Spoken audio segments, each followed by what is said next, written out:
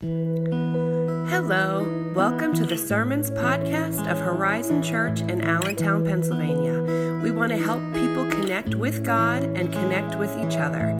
If you'd like to know more about us, you can go to our website at horizonconnect.org. Enjoy. A little bit about what we're going to be doing with this new series. Our church, Horizon Church, is not an old church. We're actually a fairly young church.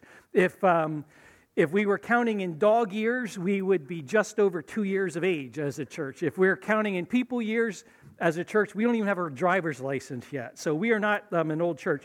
But I was there on day one, which was a good thing because I was supposed to be speaking when our church started back a couple years ago. And we were also meeting in my backyard, a little over a dozen of us, about 3 blocks away from here when we met.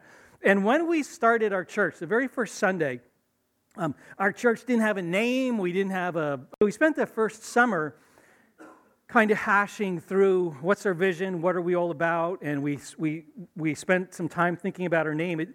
Somewhere in the first 6 weeks, I don't remember exactly, but we had a couple get-togethers, and we settled on a name. At trivia, I wish I had some candy bars to throw out, but I forgot this morning. Anybody remember it all? Anybody know what our name was at first? Valley Community Church, and you weren't even there. Very good. Valley Community Church was the first name that we settled on. But somewhere in the second year, once we had settled on really what our vision was and what we were all about, we ended up changing our name to Horizon because what we wanted to communicate is every time you say our name, we want you to think about our vision and who we are. And this is why. You all know what the horizon is, right? When you're walking somewhere, when you're headed on a journey, and life is a journey, the horizon is that place in the distance where heaven and earth connect. That's where the sky and the earth meet, the horizon. And that, in a very wonderful way, that expresses what we had determined our vision to be, because we want our vision to be a place where heaven and earth connect. And so every time you say the word horizon, we want you to think that that's who we are, a place where heaven and earth connect. And then we even kind of nailed it down a little bit more specifically than that. We want our church to be a place where people can connect with God, heaven, and with people, earth.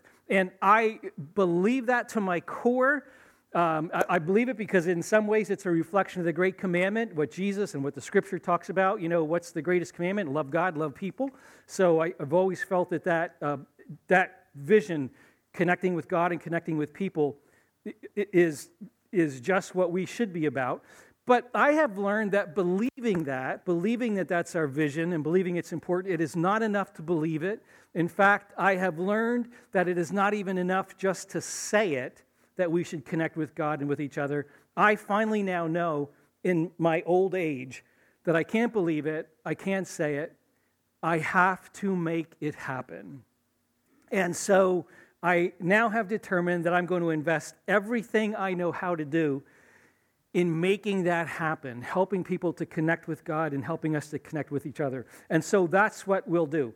So we're starting a new series, and I think that most times, if I told you we were going to spend the next couple weeks or whatever talking about connections, my guess is that and this is where my mind went, most of us think that we're going to spend our time talking about how to connect with each other, how do we build relationships with people, because that's usually where we drift. And I think one reason we think that way, flat out, honestly, is we think that because a relationship with God or connecting with God is such a difficult thing, and it is such a weird thing. To have a relationship with God is unlike any other relationship, and it's difficult and it's different. One reason it's difficult is that God doesn't talk back when we talk to Him. He just doesn't talk back. Now, I know that some of you will argue with that, and frankly, I would probably agree with what you have to say, but the bottom line is, God just doesn't talk back in the way that anybody else talks back. I can stand in my kitchen with the refrigerator door open, and I can say, God, would you finally settle this? Are eggs good for you or bad for you? Because I want one. And God simply isn't going to answer from the living room like anybody else would answer. So this connection with God, this relationship with God, is unlike any other connection, any other relationship we're going to have. But I also believe that even though it's difficult and even though it's unlike any other relationship, I firmly believe that our connection with God is by far the most important connection that we will ever make in life, and by far the most important relationship that we'll ever have. So we're going to invest the next couple of weeks, and honestly, I don't even know how many yet. I don't really know where we're going after today. Well, I know next week as well. But we're going to invest the next couple of weeks in learning how do I and how do you build a healthy connection and a healthy relationship with God. My goal is to be as practical in this as possible, but where we're going to start today, and we're going to even kind of fill this in a little bit next week, is we're going to start by acknowledging that if you want to build a connection with God, we have to start by recognizing that there is something between us. There's something that's messing up this relationship. Now, before we go any further, and before we actually dive into this and talk about it, I want to pray for us because I believe that this is of supreme importance, and I believe that there's a bunch of us that will have some thinking and some decisions to make before we're done this morning. So, we're going to pray, and then what we're going to do is we're going to go to Luke chapter 15, which is one of my top 10 favorite places in the Bible. We're going to look at what is probably the most well-known story that Jesus ever told in Luke chapter 15, and we'll work through that. But let's pray. God, I thank you for the fact that you promised to be present this morning. Whether we are sitting here and believing that or knowing it, experiencing it, God, that's a promise you made. And God, I trust that you keep your promises. God, I thank you that when we pay attention to your word, that you do in fact speak to us, but it's difficult because somehow we're asked to read and trust that you're speaking, and we're asked to read words that are at best a couple thousand years old, and then figure out what those words mean to us and what these stories mean to us. God, I trust, and my experience has been that through your Spirit, through your power and your presence, you take your word and you interact with our souls and our minds and even our bodies, and we get to connect with you in the process of doing this. And you do, in fact, speak. God, not only are you talking, but I believe that you're doing the business of changing us, of transforming our lives. So God, if that's true, and I believe it is, then there is a supremely important burden that those of us who teach, we have this burden when we teach your word to be faithful and accurate and truthful. This applies not only to us here in this room and to what I'm about to do, but it applies to the teachers downstairs working with kids as well. So God, I pray that, number one, you'd keep us on track as teachers. I also pray that if we say anything that isn't true, or if it's not quite accurate, I trust that through your Spirit, you'll be guarding all of us so that we don't leave this room or leave the downstairs having been influenced the wrong way. God, I also am so grateful that starting with the very youngest kids and all the way up to the very oldest person in this room, that when we teach truthfully and accurately, you, through your Spirit, you're in the process of transforming us. You've done that in my life, and I'm grateful. Grateful, God, for how you've done that in the lives of other people. So I pray that you'll continue doing that this morning when we look at Luke chapter 15. And I pray these things in Jesus' name. Amen. So I want to, what we're going to do in working through Luke chapter 15 is, what I'm about to do is not fair, and I will admit that. It's not fair because what we're going to read is a story. And when you read a story is meant to be told from beginning to end without interruptions, and that's not what we're going to do. As we're reading this story, I'm actually going to dissect it a couple verses at a time. So I would love to ask you to, even though we'll put all the verses on the screen, I'd love to ask you to take your Bibles and find Luke chapter 15. Keep them open in front of you, so especially if you're note takers, so you can see this. Or if you want to grab a church Bible that's in your seats, you can, and you should be able to find this on page 1589 in a church Bible. Because rather than telling a story from beginning to end, we're going to dissect it in little bits. And this isn't fair. This is kind of like This is kind of like baking a cake, and rather than waiting until the cake is done, what you do is you read each ingredient, you eat each. Forget that illustration entirely. It's just not fair what we're about to do. And I know that by dissecting a story, I'm kind of ruining it, but I hope that by doing it this way, whenever you hear the story and when you read it, and next week when we come back to the story again, hopefully you'll have a deeper appreciation for it based on how we've done this. So Luke chapter 15, I'm going to start reading right at verse 11 and 12. Now, again, if you're looking at your Bibles in Luke 15, you probably know that this story actually starts in verse 1, and you'll know that there's a series of stories about things that get lost. There's a lost sheep, there's a lost coin, and then we get to this third story, the lost son. We'll come back to those other stories next week and follow up with them, but I'm picking up Luke chapter 15, verse 11. We're going to read the first two verses and then stop. So this is what it says. Then Jesus told them, Jesus is speaking to a crowd of people, a lot going on. We'll fill in the blanks next week, but just don't have time for it this morning. Then Jesus told them, and here starts story number 3. A man had 2 sons. Actually, sorry, I'm going to pause already. You're really going to get ticked off this morning with all my stopping. But 2 sons, we're only going to talk about the first one this morning. We'll never even get to son number 2, although son number 2 is really the reason for this story. We're never going to get that far. We're only going to talk about son number 1. So a man had 2 sons. The younger son told his father, I want my share of your estate now before you die. So his father agreed to divide his wealth between his 2 sons. Now, pause. This is a 2,000-year-old story. And this story is from a culture that is very, very much unlike our culture. And in this ancient culture, in fact, this is still true in parts of the world in the Middle East today. This still happens in the Middle East. There was a legal procedure in the ancient world that you could go through to divide your estate and to be sure that the person that you wanted to get your inheritance actually got it. And the legal procedure would be this.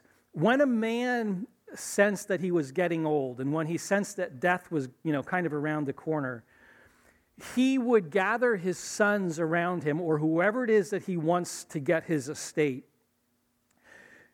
And with at least 2 witnesses, he would give possession of his estate to his sons, but he would not give control of his estate to his sons until he died. And that was the ancient way of making sure that the people that you want to get your inheritance often got it. Now, today we solve that exact same problem with attorneys and with wills and estates. That's how today we make sure that the person who we want to get our estate gets it. But in the ancient world, before there were attorneys, before there were written wills, this is how they would do it. This is how they would avoid any confusion. They'd gather their heirs around them with 2 witnesses at least. They would name what their property was, and then they would say, I am giving it to you now. And they would give possession of their estate to their sons, but they did not give control of their estate to their sons until they actually died. And it's bizarre, it's a little bit bizarre to our thinking to actually have possession of the thing but not to have control of it, but that's what they did. And you actually see this all the time in the Bible, and we read about it, and sometimes kind of we skip over it because we don't really know what's going on, but in Genesis chapter 25, this is exactly what Abraham did. In Genesis chapter 48, this is exactly what Jacob did. They're still alive, but they name their possessions, and they give control of it to their sons. They give possession of it to their sons, but they don't give control of it. In fact, this messes up people, historians, kings did this all the time, all through the ancient world, especially even in Israel. And this messes up historians because a lot of times when we're trying to figure out which king is reigning at a certain time, a lot of times it seems that a father and son is ruling at the same time, and often they were, because kings did this. When they sensed that they were about to die, they would call in the son that they wanted to be the next king, And the king would give that son the crown, but not the throne. He would give him the crown, but not the throne. So the person owned the thing, but he couldn't control it until the father died. So the property would belong to the sons, but the sons didn't yet have control over it. And that's why in verse 12, and I'm pretty sure I read this, that's why in verse 12 it said that the father divided his wealth between his two boys. Both of the boys got ownership of the property, but as long as dad was alive, they did not yet have control of the property. Now, we're not going to read far enough today to figure this out, but those of you who know the story, you know that when we get to the second son, there's some bizarre things that happen. When we get to the second son, the father will say to the oldest son, for example, he'll say, "Everything I have is yours." And that's what he meant. It really was the oldest son's. He owned it all already. But even though he owned it, that's why the dad, and we'll get this far in the story, that's why the dad is able to say things like he still has control over who eats the fattened calf, who wears the robe, who gets the ring, etc., like that. So even though he's giving possession of it, dad still has control of it as long as he's alive. So that's what's going on in this story. Now, you also need to know that in this ancient world, in the world of Jesus, an inheritance is about far more than money. It isn't just about passing on the wealth. An inheritance in the ancient world was also about passing on responsibility. In other words, you didn't just get property, you didn't get wealth. You were actually getting the father's name as well. You inherited the father's place in the community. You inherited the father's responsibility in the clan and in the tribe and in the family and the community. So what your father is doing when he passes on an inheritance to you is not just saying, "Hey, here's what's in the bank, you can have it." But he's also saying, "I'm giving you the life that I've built. And you now share in the responsibility for this." It's a very significant thing in the ancient world. It's a really important thing that's happening here when the father divides his inheritance.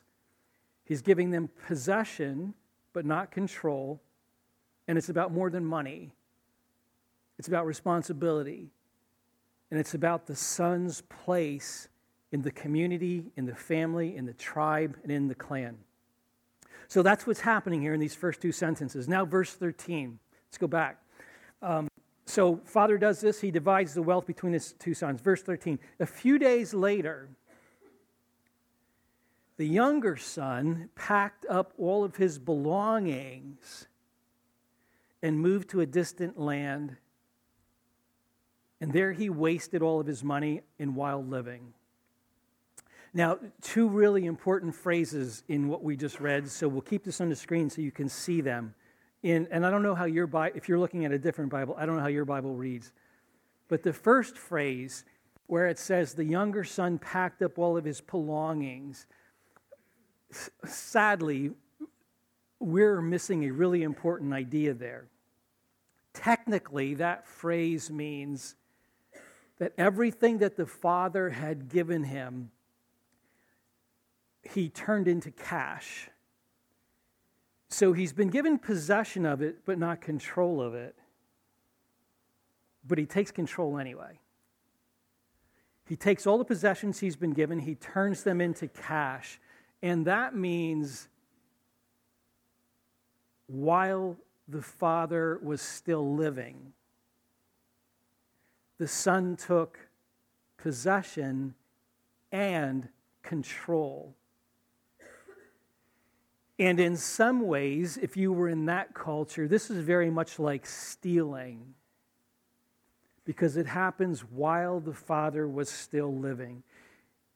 And this is a moment, if you and I, if we had the privilege of being able to stand around Jesus in that culture and listen to this story the way they were all listening to it, and experiencing it the way they did, this is a moment where everybody listening to Jesus would kind of furrow their brow and shake their heads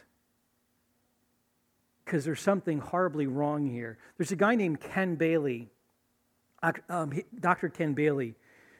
He's no longer alive. He died just a few years ago, but Ken Bailey spent his entire life living in the Middle East among Middle Eastern villagers who they live very much like people lived in the time of Jesus. They have the same values. They think the exact same way they did during the time of Jesus.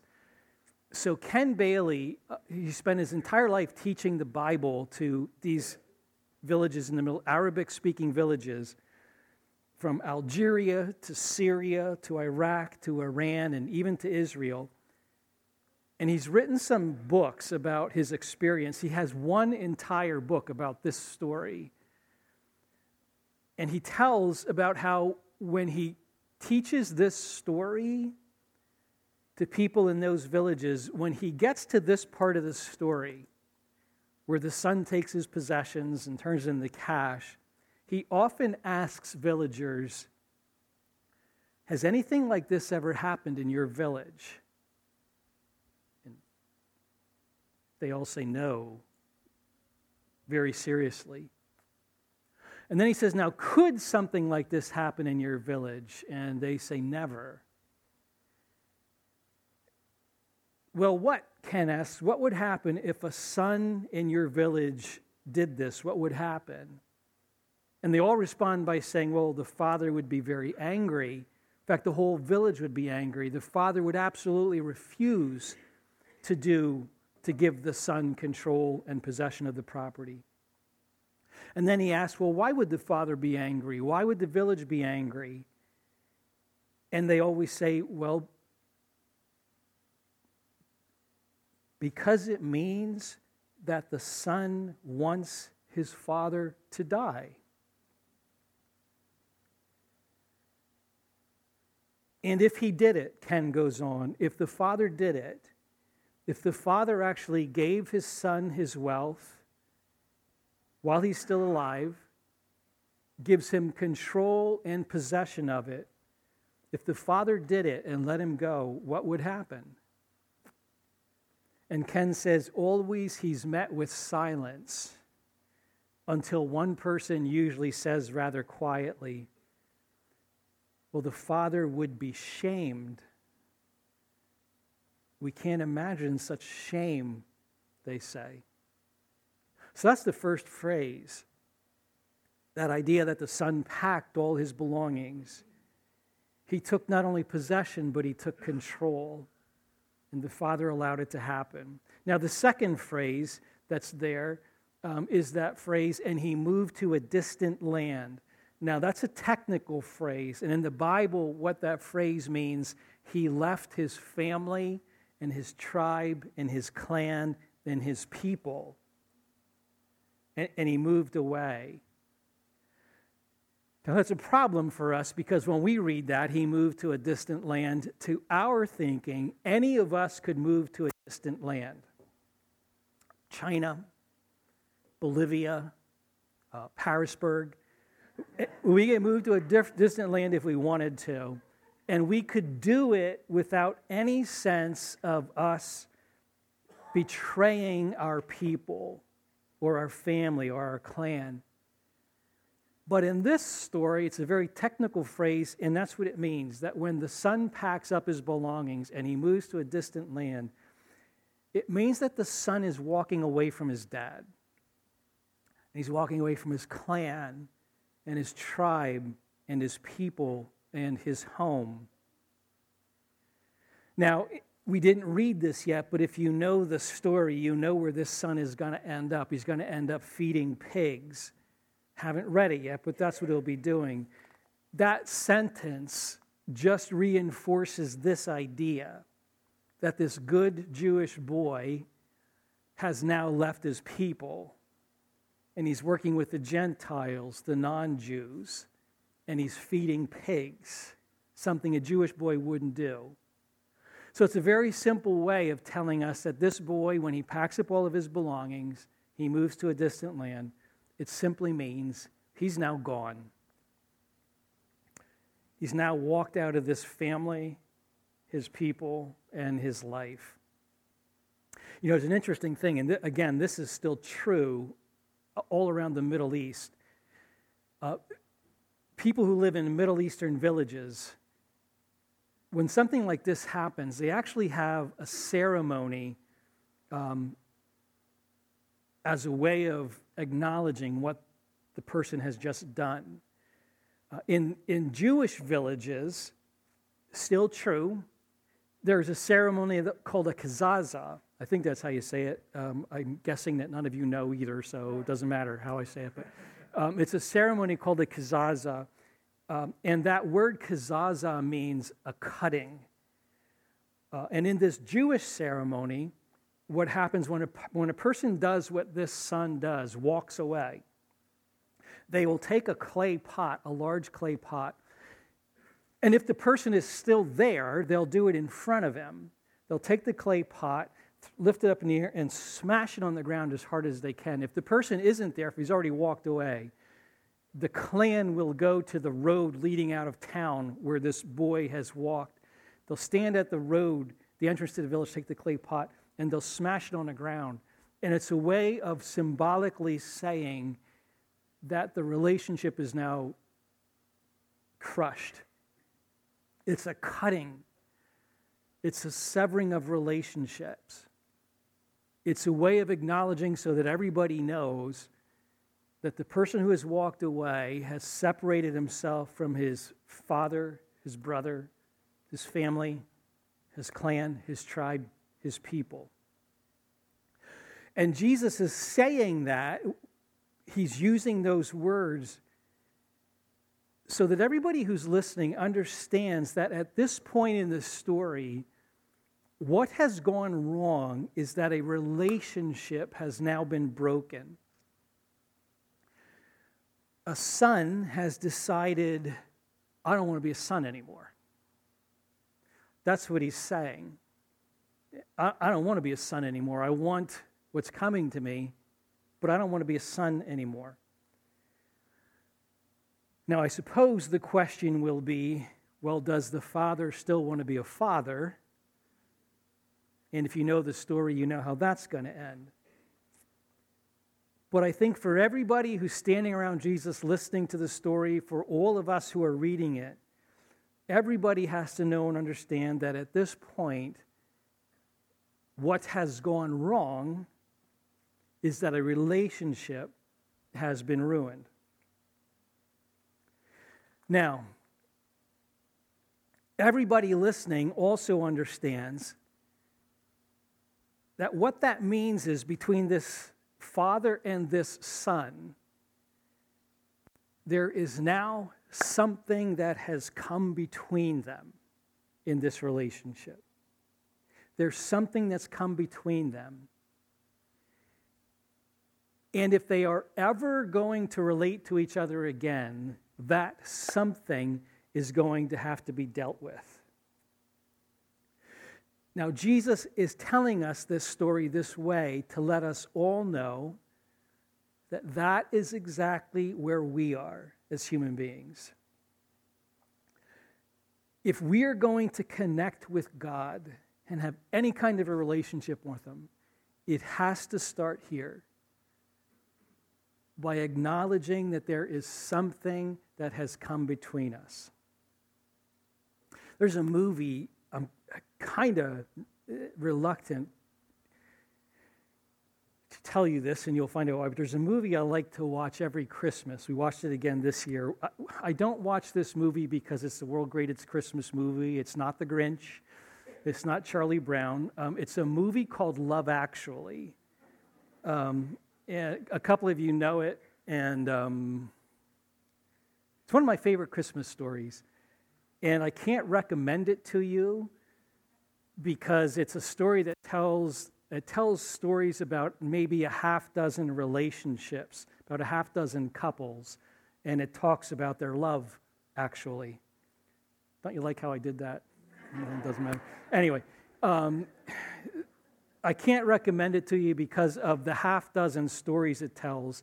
A couple of the stories, frankly, are pretty pathetic.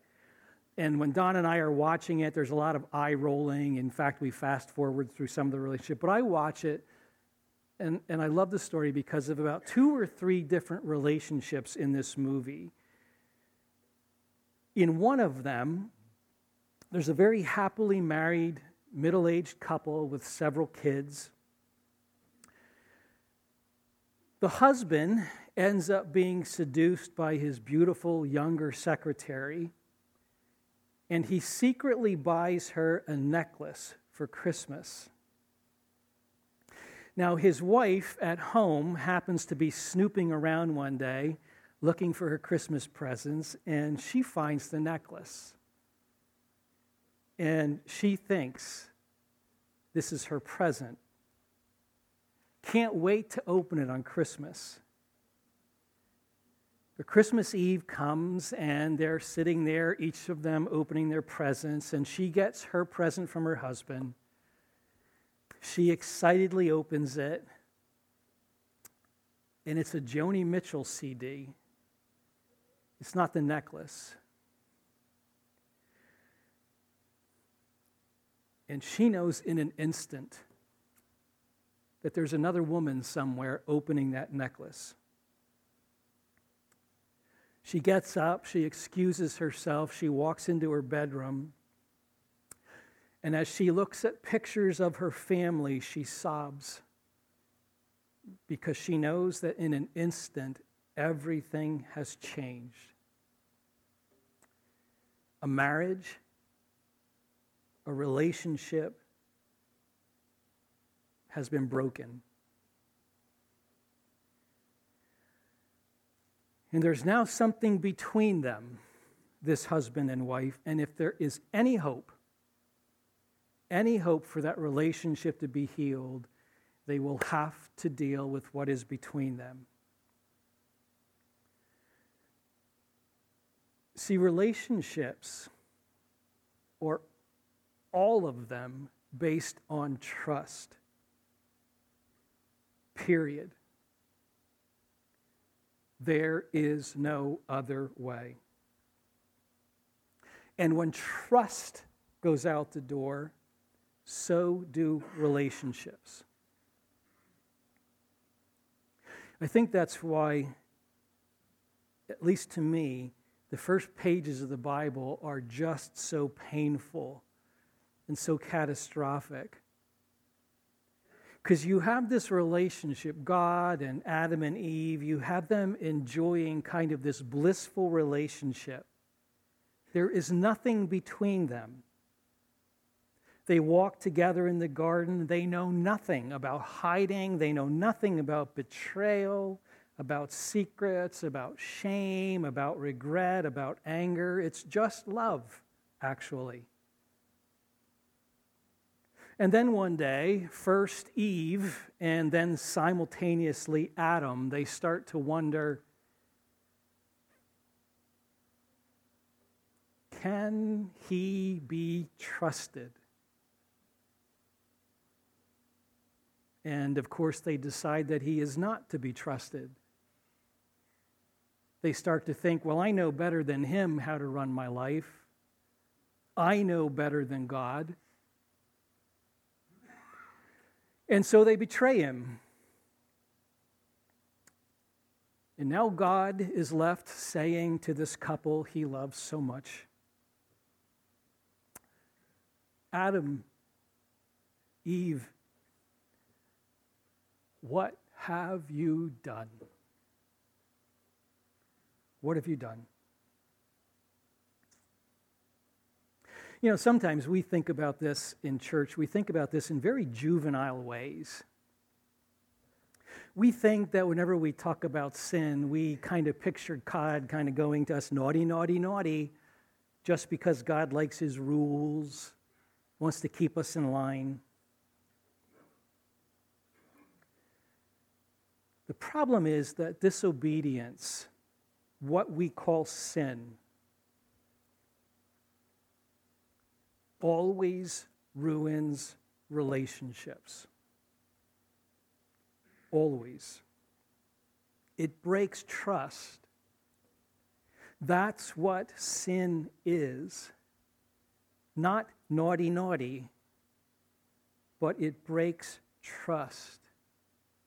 sin is a necklace given to the wrong woman. And in an instant, a relationship is ruined. And if you have any hope of ever being connected with God, this is where we have to start. There is something between us, and it has to be fixed. So, how? How do we deal with this? Well, let's go back to our story. Let's go back to this boy who has packed up all of his belongings, taken both possession and control of his father's wealth. He's moved to a distant land, separating himself from his people, his clan, his family, his tribe. He has wasted it all in wild living. Now, verse 14, I think, not sure. About this time, his money ran out. A great famine swept over the land, and he began to starve. He persuaded a local farmer to hire him, and the man sent him into his fields to feed the pigs. The young man became so hungry that even the pods he was feeding the pigs looked good to him, but no one gave him anything. When he finally came to his senses, he said to himself, "At home, even the hired servants have enough food to spare, and here I am dying of hunger. I will go home to my father and say, 'Father, I have sinned against both heaven and you, and I'm no longer worthy to be called your son. Please take me on as a hired servant.'" Now, again, I find myself wishing that for the sake of all of us, I wish we could stand in the crowd of people listening to Jesus, hear this the same way they heard it, and experience the reactions of people who understood what Jesus was talking about. There's two things that Jesus said that I don't think we understand in the same way they did. These things show us what this boy was thinking, and I'm not sure we get it. So let me show you. The first of these in that Bible, and I don't know what you're looking at, but the first of these come in that Bible in verse 18, where the boy says, "I will go home." Do you see that? Or what you're looking in your Bible? When Jesus tells this story, Jesus uses a really wonderful word there for that phrase, "I will go home." And if you're a note taker, this is worth writing in your Bible. Jesus actually uses a word that if you could translate it literally, it means arise. Some of your Bibles might say that. I will arise. You have to picture this boy in a pig field, in pig slop, feeding pigs with pig food all over him, and he says, "I will arise." Now, what's really important about this is that word arise has a very specific meaning. And it means I will be resurrected. It means I will rise up as from the dead. If you look this word up, and I did, that's the definition of this word, to raise up as from the dead. What this boy is planning is to resurrect himself. He wants a new start. He wants a new life. He wants to completely start over. Have you ever felt that way about your life? Like, I wish tomorrow, when I woke up, I could just start over. I want a new life. That's what he's saying. I will arise. And then secondly, what he says is his plan is to go home and ask for a job. Now, we miss this because he says, I'll go home and ask if I could be taken on as a hired servant. Because we don't understand in our culture, kind of thankfully, we don't understand the world of servants and slaves. We don't get what he's saying. He's not asking to be a slave. He's not saying, Father, can I be a slave in your household? He's asking to be a paid servant. Servants were hired people, and they were hired because they had some skill, and they would be paid for their service. So if you're standing in this circle and you're listening to Jesus in his world, you would understand that what this boy is saying to himself is, I made a mess of my life, and I am going to fix this.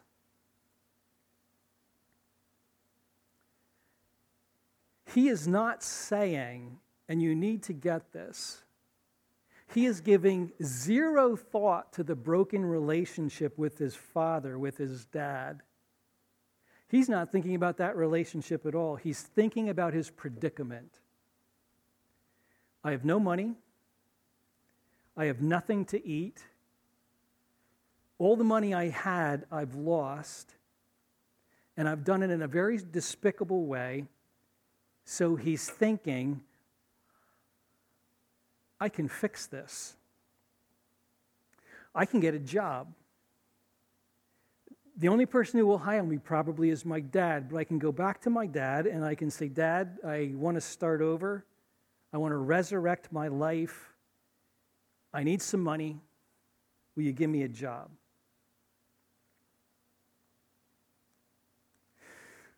So, quick question.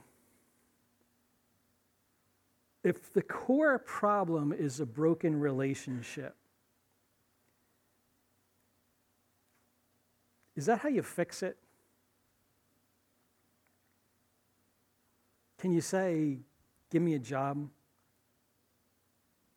Take, for example, the ruined relationship in the movie Love Actually. Imagine that husband coming to his senses and saying to himself, maybe even very honestly, saying to himself, look, I blew it. I want my marriage, so I'm going to go back and fix it. Can he fix it? And if so, how does he fix it? Can he go home to his wife and say, honey, look, I'm going to fix this. You will never have to wash the dishes again. You'll never have to clean the bathroom again. You will get a new necklace every year for Christmas and for your birthday, if you want one for your birthday, and for our anniversary, and for every Valentine's Day, and for Flag Day. You will have necklaces coming out your jewelry box forever because I'm going to fix this. Can he fix it that way? That's what we often try to do. If we think of sin as being naughty, you did a bad thing, then I suppose we could fix it by being good. But when you start to understand that the problem is not about being naughty, the problem is about a broken relationship, then what is required to fix it is forgiveness. And that's it. That's the only thing. A relationship is going to have to be restored. The husband is required to go to his wife and say, I've sinned against you. Can you forgive me? And at that moment, it really is up to her, isn't it? It's up to her. Now, back to our pig-feeding son. That's not what he's thinking. He is not thinking, I'm going to go home and ask my dad for forgiveness and hope to restore the relationship. He's thinking, I'm going to go home, get a job, and fix this. Nevertheless, even though he's not thinking correctly, he gets up and he starts home. So let's finish the story, picking up at verse 20. So he returned home to his father. While he was still a long way off, his father saw him coming. And filled with love and compassion, he ran to his son and embraced him and kissed him. And he said to his son, and his son said to him, "Father, I have sinned against both heaven and you. I am no longer worthy of being called your son." But his father said to the servants, "Quick, bring the finest robe in the house and put it on him. Get a ring for his finger, put it on him, sandals for his feet, put them on him, and kill the calf we've been fattening for a feast. We have to celebrate with a feast, for this son of mine was dead and has been restored to life. He was lost, but is found." And so the party began. Now, this isn't the end of the story. There's much more we won't get to. We'll return to this next week. We're not done. But remember those Middle Eastern villagers who are standing around Jesus listening to it? Remember when asked the question, what would happen if the father did this, let his son go? Remember they all said, well, we would be angry because the son wants his father to die. Remember how they answered when they were asked, well, what would happen if the father really did it? And they said, well, he would be shamed. Such shame we cannot imagine. Well, now the father is shamed deeply. In fact, there's even more shame for this father. Because what we're told is that from a long way off, he sees his son coming home, and he gathers up his robes. He would have had to. He gathers up his robes in his hand, and he races. That's the word. He races to his son. And he crashes into his son, and he starts kissing him, and he doesn't stop. It's a wonderful word used in the Bible when Jesus said he kissed him. It means, it says he just kept kissing from cheek to cheek to cheek to cheek. He didn't stop kissing his son. And then the son starts his speech. He says, remember, he rehearsed this speech. He says, "Father, I have sinned against both heaven and you. I am no longer worthy to be called your son." Now he stops there. He doesn't ask for a job. And in the West, the way we usually read this, what we usually say is at this point, the father interrupts his sons, puts his finger on his son's lisp and stops him from saying any more. But in the Middle East, they understand this a different way.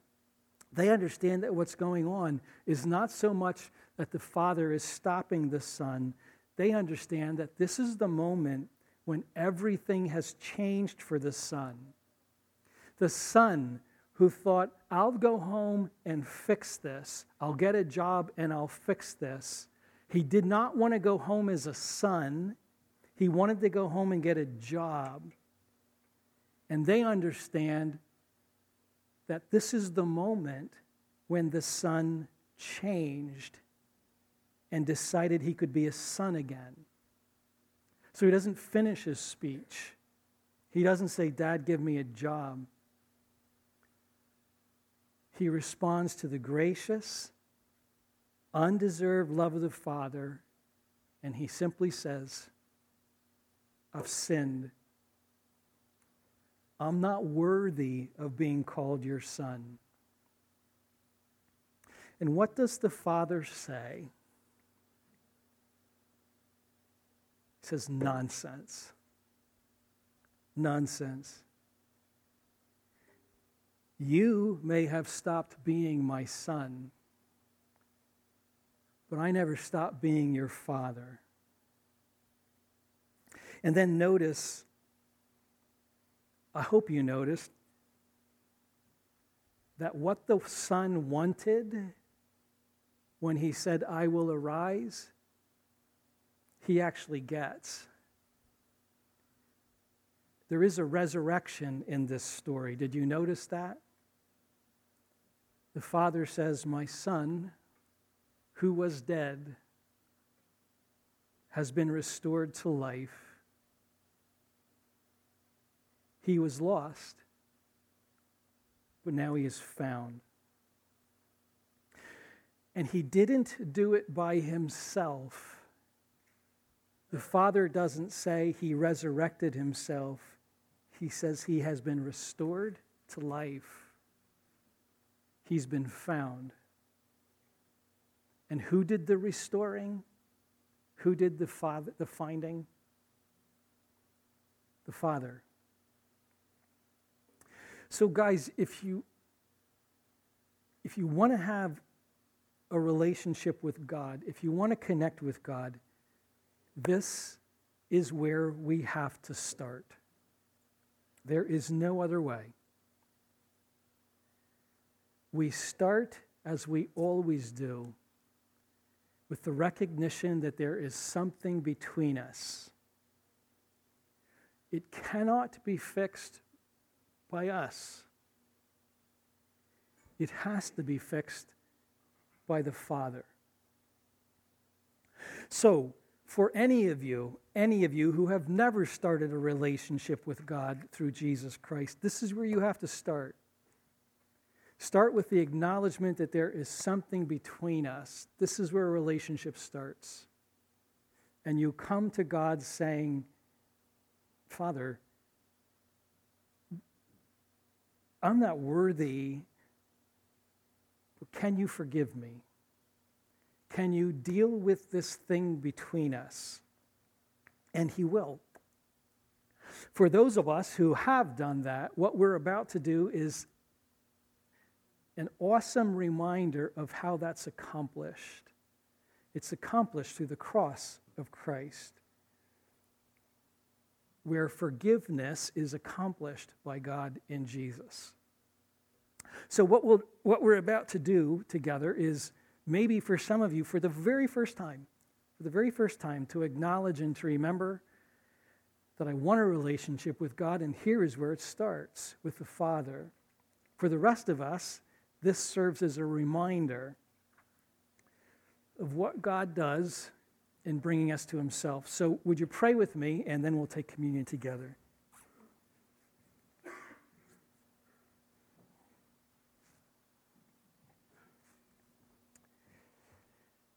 Father, thank you so much for Jesus, who in a masterful way tells stories about who you are, what you're like, who we are, what we're like,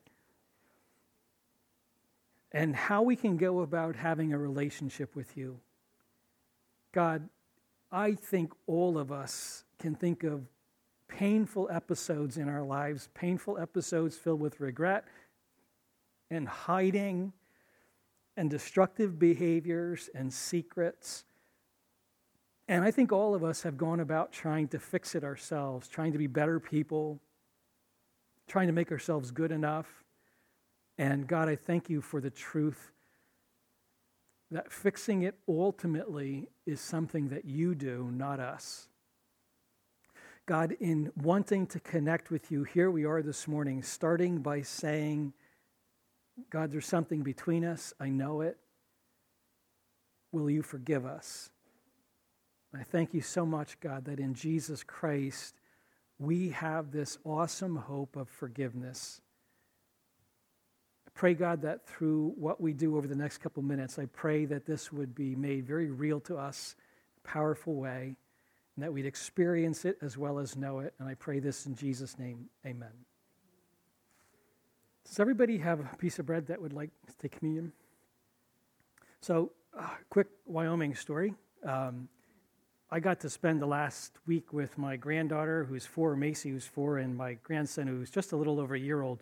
And my granddaughter, Macy, is turning into like all 4-year-olds, I'm not saying that she's a bad kid, because she's the best.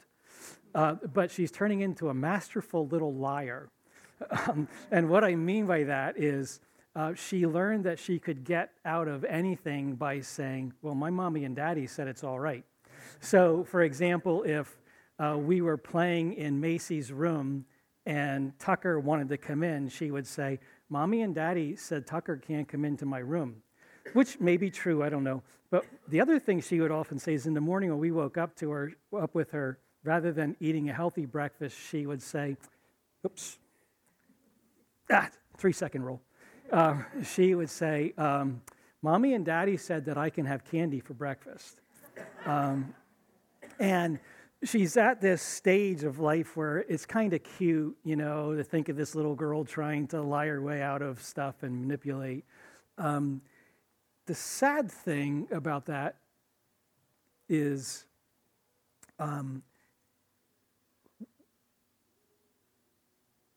what happens when you're a big person? Are you ever ashamed of lies that you tell as a big person? If right now we could choose anybody and put our life up there and go through all of our dark moments, are there moments that would be up there that you are deeply, desperately ashamed of? That you would say, this is something I don't want anyone to know about me. And you'd be ashamed. Now, the reason I say that is because if you remember back to the story, do you remember how I told you all of the villagers would respond to the father? They would say that what the father is doing brings him great shame. The father does that on purpose. He's willing to be shamed for the sake of the son that he loves. This is what the cross is all about. The Bible tells us that when Jesus went to the cross, he went, quote, forsaking its shame. He hung naked on a cross, subjecting himself to the jeers and the catcalls and the howls of everyone, willingly being shamed for our sin. So picture yourself with all of your shame on display for everyone. And what Jesus does is he stands in front of you and he says, no need to look. No need for anyone else to see. I will be shamed, so you don't have to. It's an astonishing thing what the Father does in willingly saying to himself,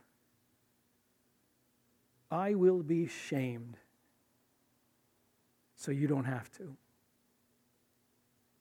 So when you eat this piece of bread, think of the Son of the Father who went to the cross willingly subjecting himself to its shame. Standing in front of you and saying, I'll take it. I'll take it. I will take your shame. So take and eat the broken body of Jesus, broken for you. Does everybody who wants to take communion have a cup? So episode 2 in Wyoming, the grandkids got sick. I thought I would be done with Wyoming, but I'm not. So the grandkids got sick, so they spent 4 days throwing up. It's pretty gross. So I hope none of you have queasy stomachs and get sick just by hearing the word throw up. Does that happen to anybody? If so, you better leave now. Okay. So Tucker, 1.5-year-old Tucker, spent a couple hours one morning throwing up. And you could always tell when Tucker was about to throw up because he'd be running around and all of a sudden he'd stop. And you could actually see the discomfort on his face, that all of a sudden he knew it was coming up. So one morning, we're playing early in the morning, playing in the living room, and we all saw it. We all knew it was coming. Tucker ran over to my lap, crawled in my lap, and threw up all over my lap. Now, maybe what Tucker was thinking is, this is the one guy that deserves this. I don't know.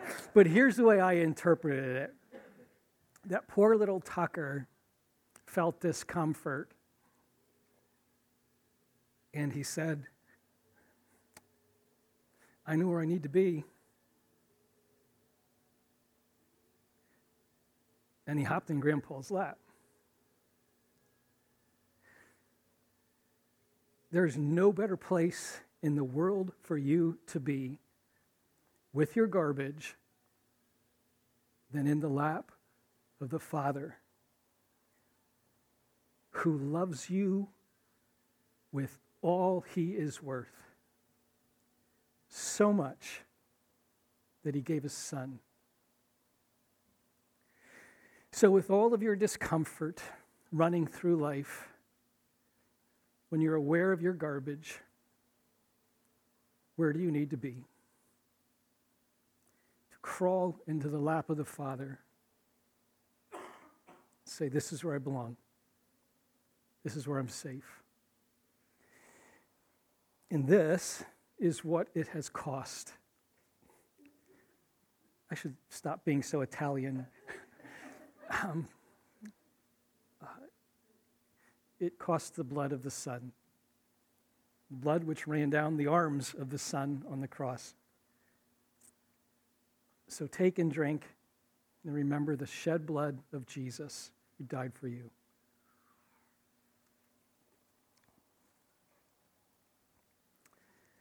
Let's pray, and then we'll finish with a song. God, thank you. Thank you, God, for your faithfulness.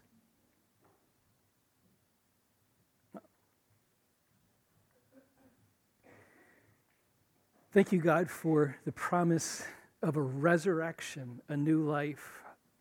When we find ourselves saying, I need a new beginning, I need to start again, I need hope, I need to deal with all this garbage in my life, God, I thank you that there is a place where we belong. We can crawl into the lap of the Father, and we can say, Father, here's where I'm safe. Thank you, God, for that promise. Thank you for that hope. I pray, God, that that would be real to all of us. I pray this in Jesus' name. Amen. Thanks for listening. If you'd like to know more about Horizon Church, please go to the website at horizonconnect.org. Have a great week.